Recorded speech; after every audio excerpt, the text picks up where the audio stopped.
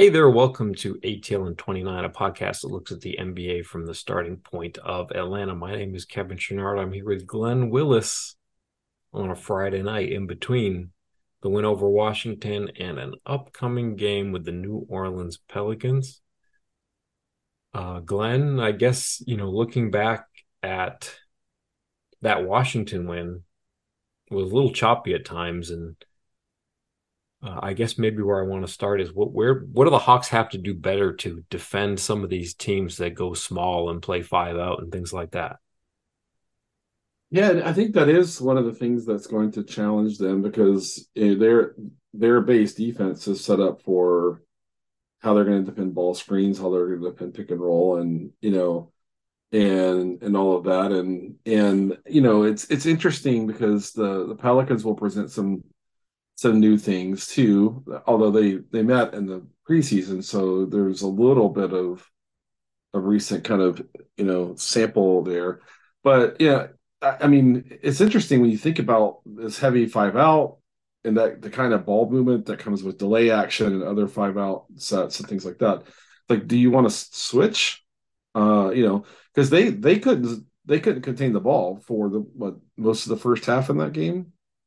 Kuzma driving right down the paint to the rim, the others as well. And so really the issue that I saw was ball containment and then just not being as invested in transition defense as you'd want. And so if a five out based offensive scheme is going to spread you out, how do you contain the ball? And that to me that was problem number one against the Wizards. And there's a few ways you could approach trying to fix that. One is just doing a better job keeping the ball in front of you. But you know, I don't know that from what I saw in that game, I don't know that the coach is kind of feeling the responsibility to fix it with scheme. Is just was kind of the feeling I was having. They just needed to play better.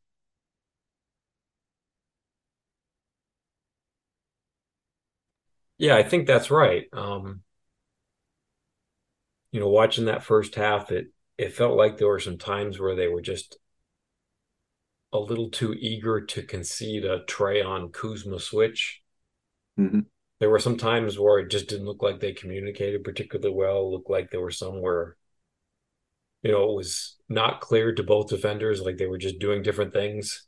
Um, and I think just some choppy offense put them in bad spots too, so they couldn't get their defense set up, and they'd end up in a bad spot just because they took a bad shot or got a bad break. I think there was one where Hunter looked like he got fouled, and then just coming the other way, they're just not really set up in time. But it's interesting. It does feel like one of the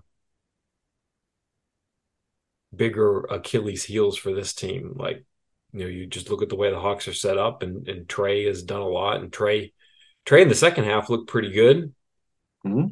I thought that he did a good job defensively. Like, seemed like he was sharper and getting better closeouts and things like that. But in the first half, it just felt like the Hawks couldn't cover for him, and they just weren't communicating well when teams were trying to take the action to him. Yeah, yeah, and it's interesting because they haven't been. You and I talked about this. They haven't really been making it a huge priority to cover for him. But the five out spread you out. I think kind of teased out some of the Hawks' vulnerabilities in the ways that others, haven't. And so it was a different problem set. I think is one way I could put it. Right, Mm-hmm. is that they were really spread out and they just couldn't contain the ball. It was a little bit like the start of the Timberwolves game, even though the Timberwolves weren't playing five out in that sense, but the Timberwolves were still spreading them out a lot, and they struggled with that. Yeah, it's interesting. I'm looking forward to the next time they get some reps at this and see if they get better or if they try anything different. But yeah, it's Meanwhile, interesting. And it doesn't play to the strengths of Clint necessarily. Like, Clint yep, is the best thing that the Hawks have going in terms of how do you help Trae in all these different situations. And the five out kind of mitigates it. There were times where he got pulled out to the perimeter and it's just him covering for a driver, and just doesn't do, particularly well in that situation. Um, Yeah. Yep. what Yeah. So I mean, Go. I think it seems like the Pelicans with Valanciunas won't play five out in that way, right? Right. That's not the one. And but Zion is a face up four, Mhm. and Valanciunas will take a 3-point shot from the corner, even from the top of the key now and then, Mhm. and such. So I do think like the way that they play through CJ and Brandon Ingram and some of their younger guys really rim run well, even for like wings. And so they push the pace that when they have opportunities, they push the pace. Mhm. And they will use the fact that Zion is such a good face up four to spread you out. And so I think looking ahead to tomorrow's game, it feels like one that could, if they're not tighter in their defensive execution, could start a little bit or could look a little bit like the way it did early in the Timberwolves game. It could look like it did the first half of the Wizards game. And I think this is kind of the first in 5 games, if you could call it a pattern or a trend of like, okay, when they get spread out, they haven't been nearly as good. You could try to generate ball pressure individually. There, like I said, there's a lot of things that you can kind of try to do, but that this is the first kind of like, okay, we've seen a few things here, a few games here where they got spread out and it wasn't great. And I think the Pelicans will try to do that to them. And To me, it seems and a little then bit less scary though. Like, yeah, you just it's not Clint trying to keep up with Kuzma. He's got some like-sized people. I don't think Valanciunas is necessarily particularly that scary as a shooter. I don't know. I yeah, think it fits Clint and the overall team, that starting group a little bit better. But speaking of the starting group, like when you play the Pelicans, who's going to start? So far this season, we've got 3 starts for Sadiq, 2 starts for Jalen Johnson. yeah. We haven't gotten the Okongwu start at power forward yet. Is is That that the weird that wrinkle that could be coming? well, I mean, and in the preseason game they started Bruno and Onyeka together Right. against New Orleans, right? So that's not going to happen, obviously, with Bruno. But could we see two centers? And is the league kind of coming around to wanting to defend Zion with centers and centers who will just give him a space to pull up if he wants to? So it's going to be really interesting to see. When Brad and I were talking about it, it was like you asked Jalen to defend him for more than about, I don't know, 18 minutes, and you're worried about foul trouble. Yeah. To a lesser degree, same with Okongwu, right? Because he's just so physical, you know. So that's interesting. But we got a treat here I at was going to say Blog interloper, but okay, treat. that word I like the word treat. The boss man over at Peachtree Hoops kind of running everything smoothly and turning out great content at Blogtalk on Twitter. You all know him and you all love him. Wes, I'm looking at the Pelicans going to spread the Hawks out. I think you look at the Thunder will spread every defense out. What's your takeaway kind of in this area in terms of what maybe the vulnerability that we've seen around what happens when the Hawks get spread out? Yeah, yeah. So it'll be pretty interesting. I mean, I was there for the first preseason game. Well, not the first preseason game, but the preseason game they had against the Pelicans. And yeah, There with you. as you mentioned, they started Okongwu and Bruno, and it was actually probably the only thing that went wrong was how they were trying to contain Zion in the first 6 minutes of the game or so, and they weren't really able to contain him that well. He was able to get in, get some fouls. Um, Quinn Snyder kind of scrapped that whole two center lineup after that, but the rest of the game was pretty much, the Hawks were able to kind of, um, force force New Orleans to try to make something happen, not let Zion beat them, and they weren't really able to spread the Hawks out on defense, and Hawks got a bunch of stops. They got out in transition. They kind of put the game, the competitive part of the game is preseason, put the competitive part of the game kind of out by halftime or so. So I imagine we'll see something similar to it. It'll be kind of like try not to let them in the lane.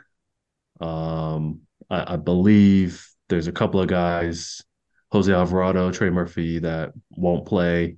So they're kind of down some shooting as Yeah, is. Yeah. I believe Brandon Ingram's questionable or something like that. So, Mhm. so I think it'll be kind of the same yeah, thing. It's going to be group effort to not let Zion get into the lane and cause trouble.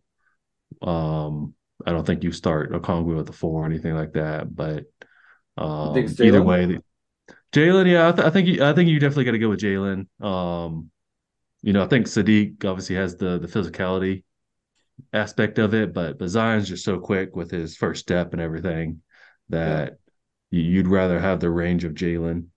Like I said, it's more than one on one. It's going to be a group. It's going to be a group like all five guys on defense. Need mm, to respond when there's an advantage created from New Orleans. So, but yeah, yeah, that'll be key one. I think they're gonna, they may give up some threes, but with them down a couple of their 3-point shooters, you know, just don't know how much New Orleans can make them pay for that. So, yeah, um, yeah, like I said, just kind of key in on not letting them get in the lane. yeah, And yeah, should be other than that, pretty similar to the preseason game we saw. Yeah, yeah, one thing that I've exactly. liked from the Hawks this season is that when you get some offense, like they've struggled at times with some of these teams that spread them out, but when an offense is predictable and it's going through one person, they have looked pretty comfortable kind of Yep, playing the gaps and closing in around that one ball handler.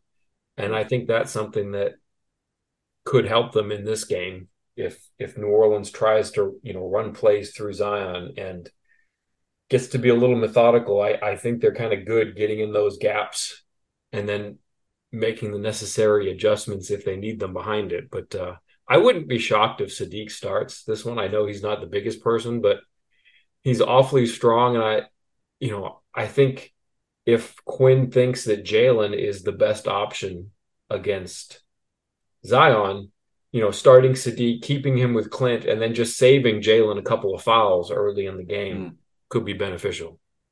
Yeah, that makes some sense to me. And it's interesting because when you watch Zion play, right, he's obviously a dynamic player. He's a unique player.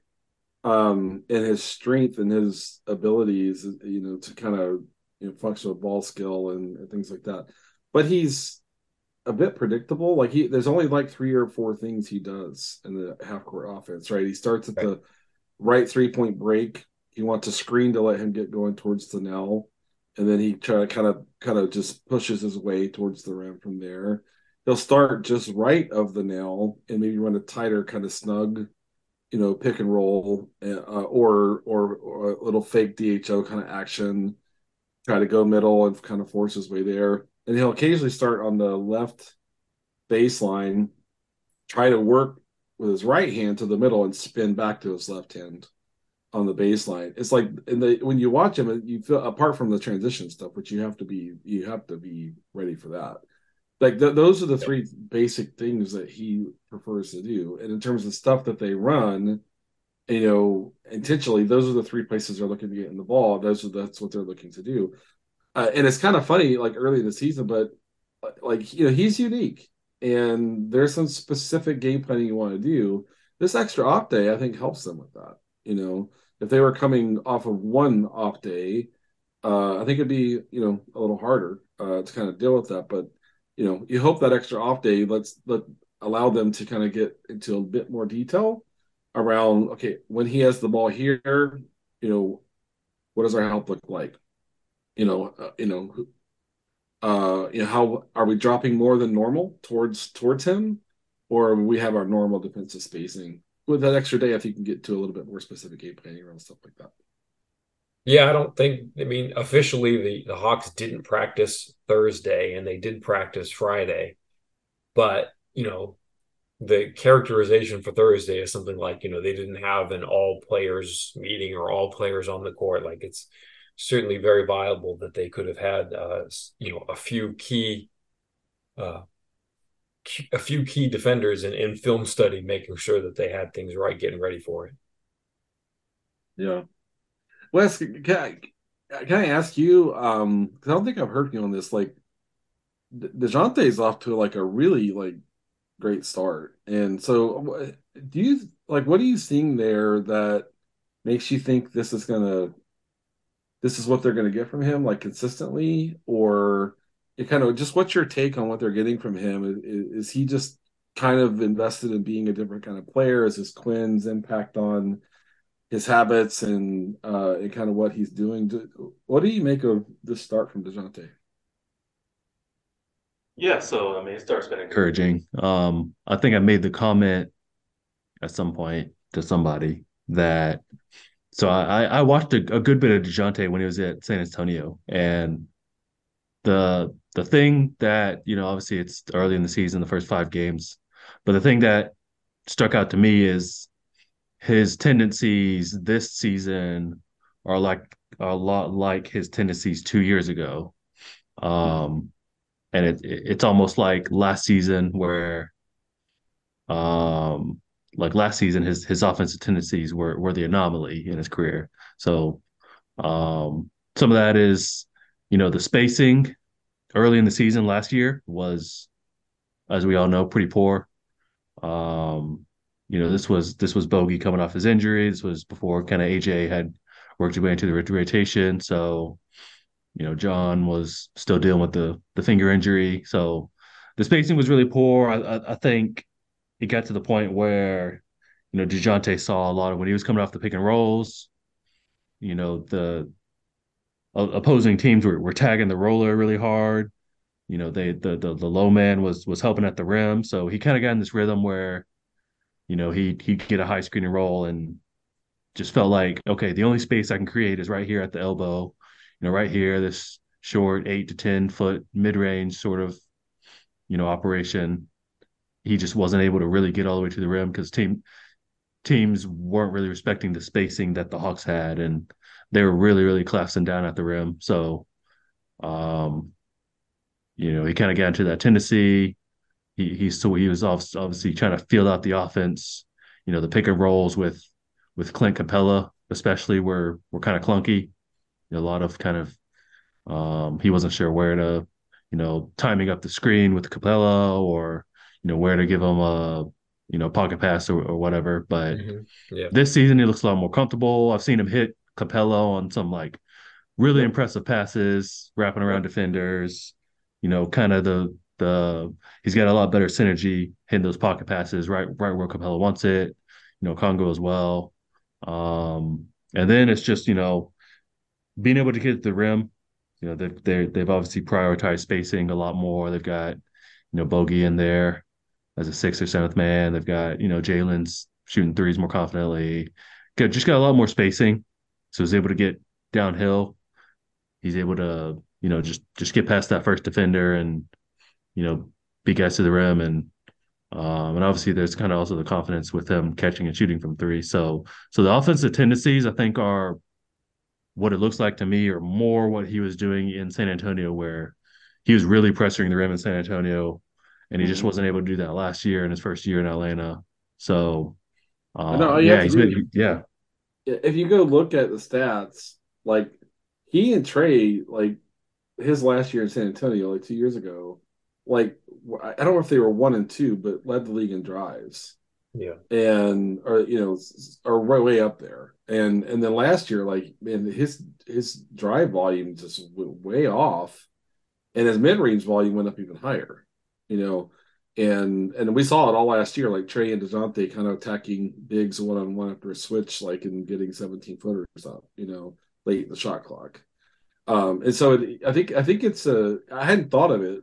'Cause I watched the whole league too, but this does look a lot more like San Antonio Dejounte. in terms of kind of what the priorities are, what the principles are, and things like that. And so it makes me think that my anticipation that this was going to be kind of counter instinctual is maybe not so much so. Maybe this is him getting back to some things he's done before. Kevin, what do you think? I agree with Wes that having Sadiq at power forward makes a lot of difference in terms of spacing. I also think DeJounte is just the best beneficiary of what we've seen from Trae working off the ball. Hmm. There wasn't a whole lot of that last season, and if he did, it wasn't Trae off the ball doing stuff dynamically. It was more just, hey, if other teams are worried about Trae at 29, 30 feet, then maybe he can pull somebody with him. But you look at something like the first play of that Wizards game, or the first offensive play for the Hawks of that Wizards game. Trae brings the ball up to the right side, and he gets to like the right elbow, and there's just some token action there where he hands it off, and then boom, he's off curling, and he goes under the basket, curling back around through the other side on the left side. There's somebody there to set him a screen, and then it's just an easy read for Trae. It's like, okay, is there help with the nail? If there is, get off the ball, and if not, he's going to be able to drive or get to a floater or something like that.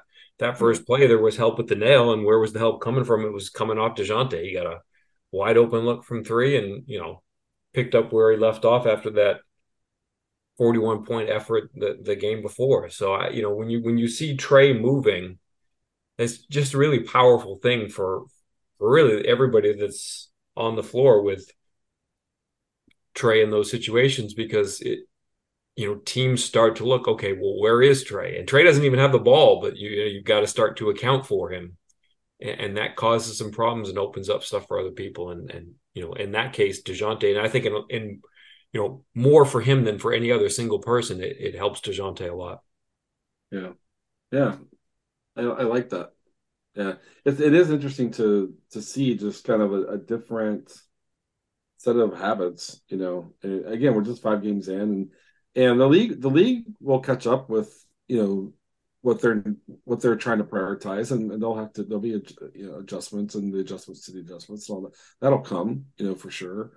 But it's fascinating, yeah, fascinating to see. Kevin, I don't, you obviously are around the facility more and stuff like that. How long are we going to see this eight and a quarter, 8.5 man rotation, and when do you think we get to like a full normal 9 man rotation? Is that happened? Is like is the is that surely to be AJ getting more minutes, or is that like Wes Matthews getting back to being able? When do we see them get to 9 man rotation? Do you think? I think it might be just the first injury, and it could be something where when you get that first injury and somebody's out for a game or for 3 games, maybe it you go from 8 to 10, like maybe AJ and Wesley at the same time, but become Yeah, more integral people. So in the rotation. So I think for right now, I do think that it's just going to stay 8.5 for a little while here. yeah, But I do think it could expand. The Hawks actually have had their first real bump up against an injury, with Kobe Buffkin fracturing his hand in yeah, a college park practice, and it's his shooting thumb on his left. He's lefty, so he fractured his thumb on his left hand, which is pretty significant because that's something that could yeah, affect his shooting for the near future. yeah. Like, glad they kept Patty after that deal, right? It's weird that it's slightly weird that Patty hasn't played. Like I know I've mentioned this before in at least some context. I don't know if we said the word Patty Mills, but like I don't understand why, when they get to the third team and they're just trying to bleed a 15-point lead through the last 2 minutes, why he isn't on just to be a ball handler, or, Yeah, just an old head on the floor making the right decisions, because there have been some, they haven't blown any massive leads, but they've looked clunky for sure in some of those situations. And you just think, that he would get some token minutes in a meaningful role because they need somebody like him just kind of saying, okay, here's how what we're going to do to make sure that we get a decent shot Yeah. and we're doing the right things in those late game situations. Yeah. And it's weird that like Garrison Matthews hasn't been part of that group a couple times too. That's Yeah. kind of weird to me. And like it's like Bogey's on, but Matt Garrison's on the bench, and it's kind of weird. So yeah, it's an interesting week coming up because New Orleans will try to spread them out in the way that they do with Zion. Oklahoma City. I just did a deke and called them Oklahoma. Will like really play like five out with pace, and so Yeah. that's going to That be a that's a challenge. And fascinating then game coming up for sure. yeah, and then Orlando's I think a sneaky team this year. Mhm. But I want to if I can change the subject, ask for permission here because we haven't had a chance to cover this, and I'm particularly interested in hearing both of you. But now that we have Wes here, the Harden trade, right? Does that change the way you look at the top of the East?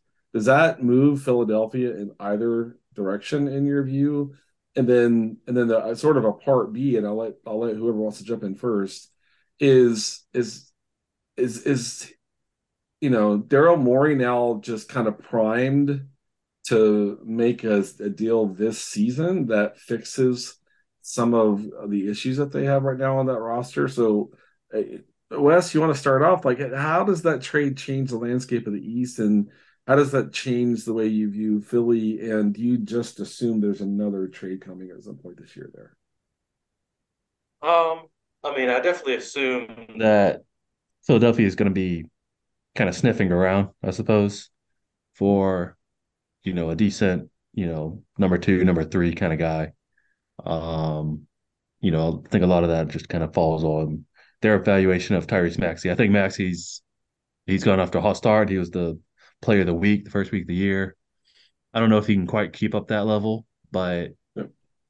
um I am pretty They high just on waited. him. I Yeah. think he's a great player, and like having him just run the offense, whether he makes mistakes and things like that nature, like having Harden out of the picture, as good a player as Harden is, he's very ball dominant, of course. So having Maxey on the ball, and trying to run that offense through him, and they've got a couple like supplementary sort of guys like at least like Patrick Beverly and Anthony Melton who can help at times, but I think that'd be great for his development. He's still like a really young guy. Like I think he's still 21, 22.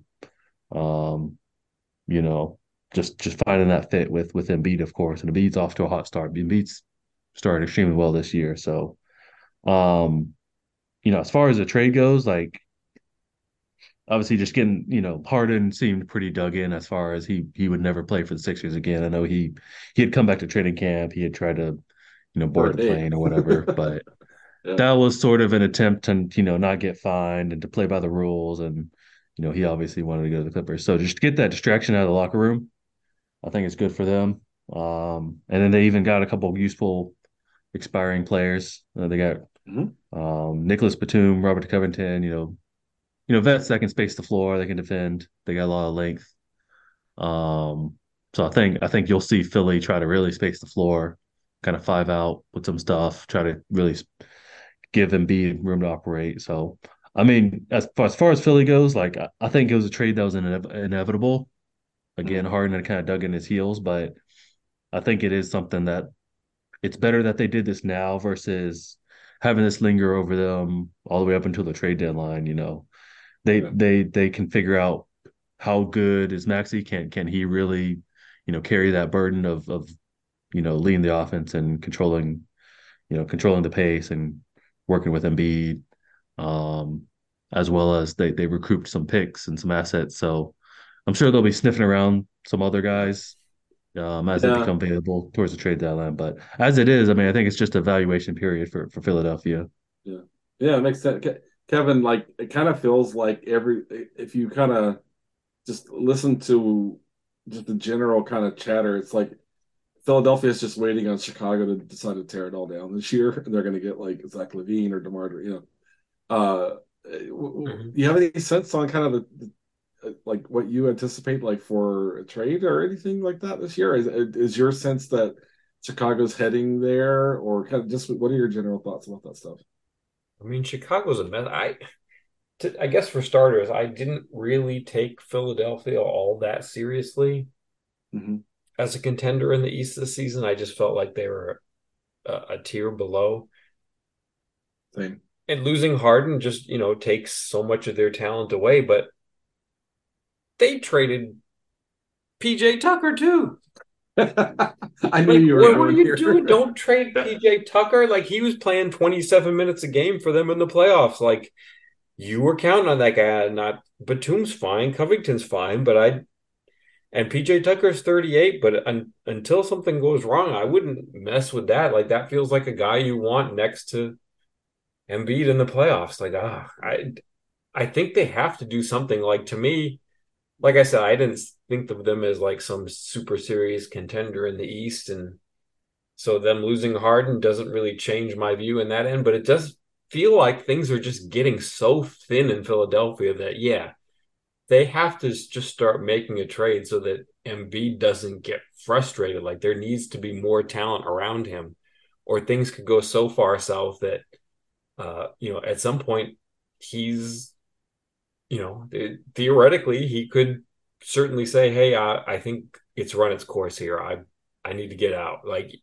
and I'm not usually one of the vultures looking for the next superstar trade. Like, I never believed that Giannis was going anywhere or anything like that. But like, it just seems like they've managed themselves backwards for like 4 or 5 years now, to where it's Yeah. just like, okay, it's not as good as it was. It's not as good as it was. It's not as good as it was. Like now, it just feels like they're skating on such thin ice. And you mentioned Chicago, and I feel like yeah, it's going to be either Chicago or Siakam, like one of those two. Mm, If they really feel like hey, they're going to pull in some talent, I feel like it's going to come from one of those two places. yeah. I hadn't thought about Toronto, but he and Siakam and Embiid are have a friendship it seems, and that stuff matters, right? Mm-hmm. Yeah, So that could be what happens. And I mean, how long has everyone been waiting for the Tobias Harris trade? Poor Tobias Harris, not monetarily poor, but but just kind of he's been in a tough situation in terms of high expectations because of the contract that no one forced the Sixers to give him that deal and stuff. But to me it's interesting. Like Boston's off to this awesome start. Milwaukee's struggling. Like Kevin, you and I talked about their depth issues, right?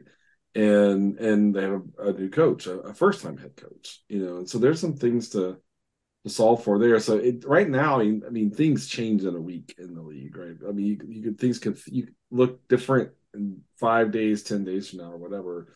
But right now, it seems like Boston's kind of primed to kind of pull away, from the East with Philadelphia trying to recalibrate and Milwaukee trying to kind of work through some of their issues and stuff. And you know, you know, Knicks are what 2-4 now, and Cleveland's not had the best start. So I think it's going to be an interesting because like Indiana's playing pretty well, Orlando's playing pretty well, kind of on, and Chicago's falling. So it feels like it's there's going to be kind of a swapping of 3 or 4 teams that were low last year getting to the middle of the pack this year and so on. So, but at the top, I think Boston's going to probably get some distance. Unless the Hawks go on a run. But as we talked about earlier in this episode, the Hawks got some stuff to still settle into themselves.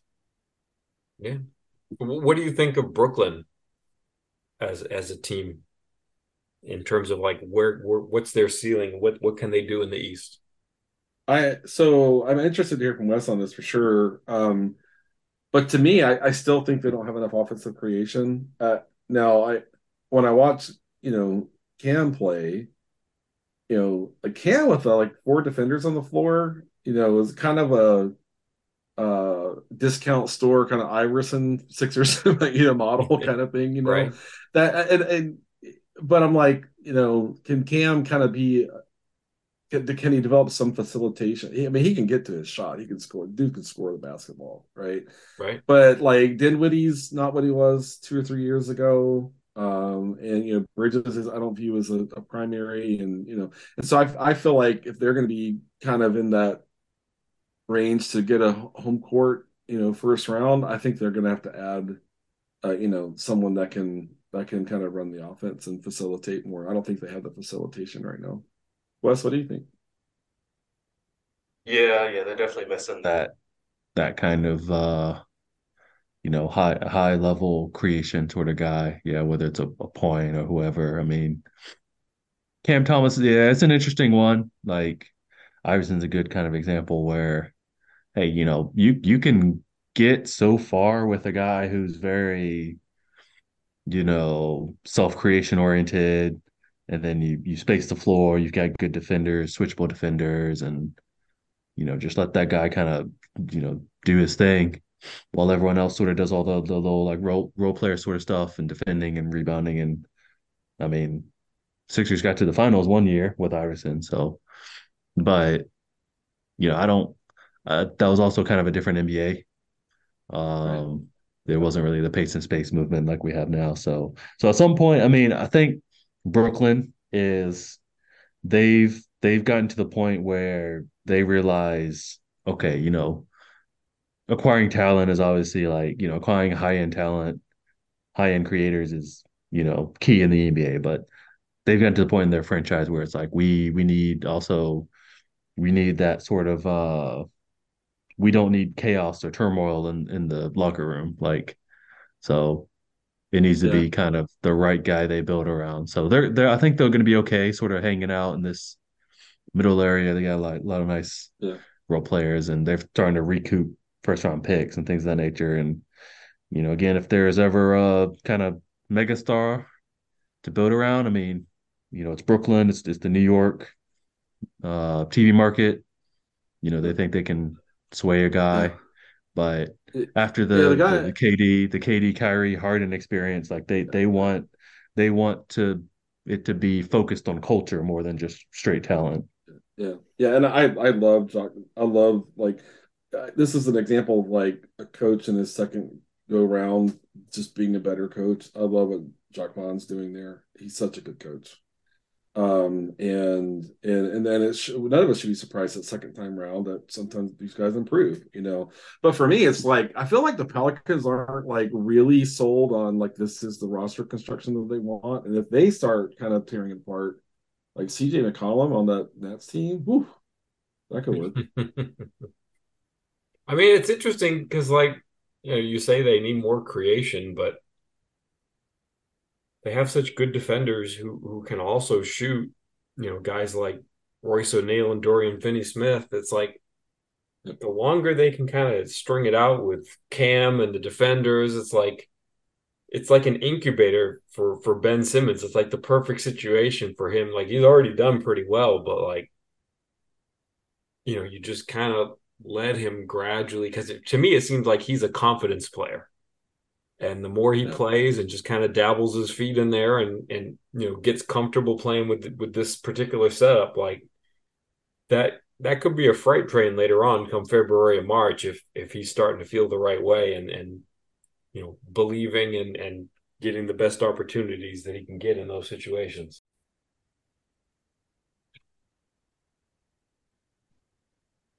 Yeah, so you're interested, it sounds like, in Ben Simmons kind of maybe kind of filling that gap as a facilitator. And it's funny when I watch him play, I'm still like, man, he doesn't want to go near the rim. He doesn't want to, shoot. But I shouldn't preclude him from kind of just getting more comfortable. He hasn't played a lot the last couple of seasons, so you sound I don't want to say bullish, but you seem open to the idea that Simmons could possibly deliver in that area for them.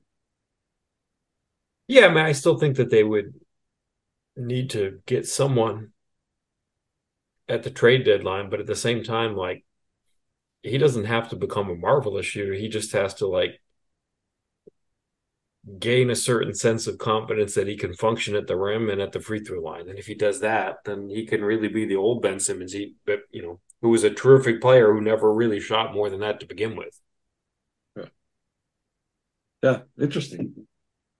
Yeah, I love watching that team play. Like I said before, I enjoy the coach that Jock Vaughn has become at this point in time.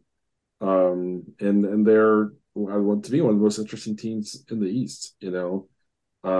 Philadelphia, you feel like you're like, am I watching a car crash? When this organization, what's going to happen there, and things are coming off the rails in Chicago.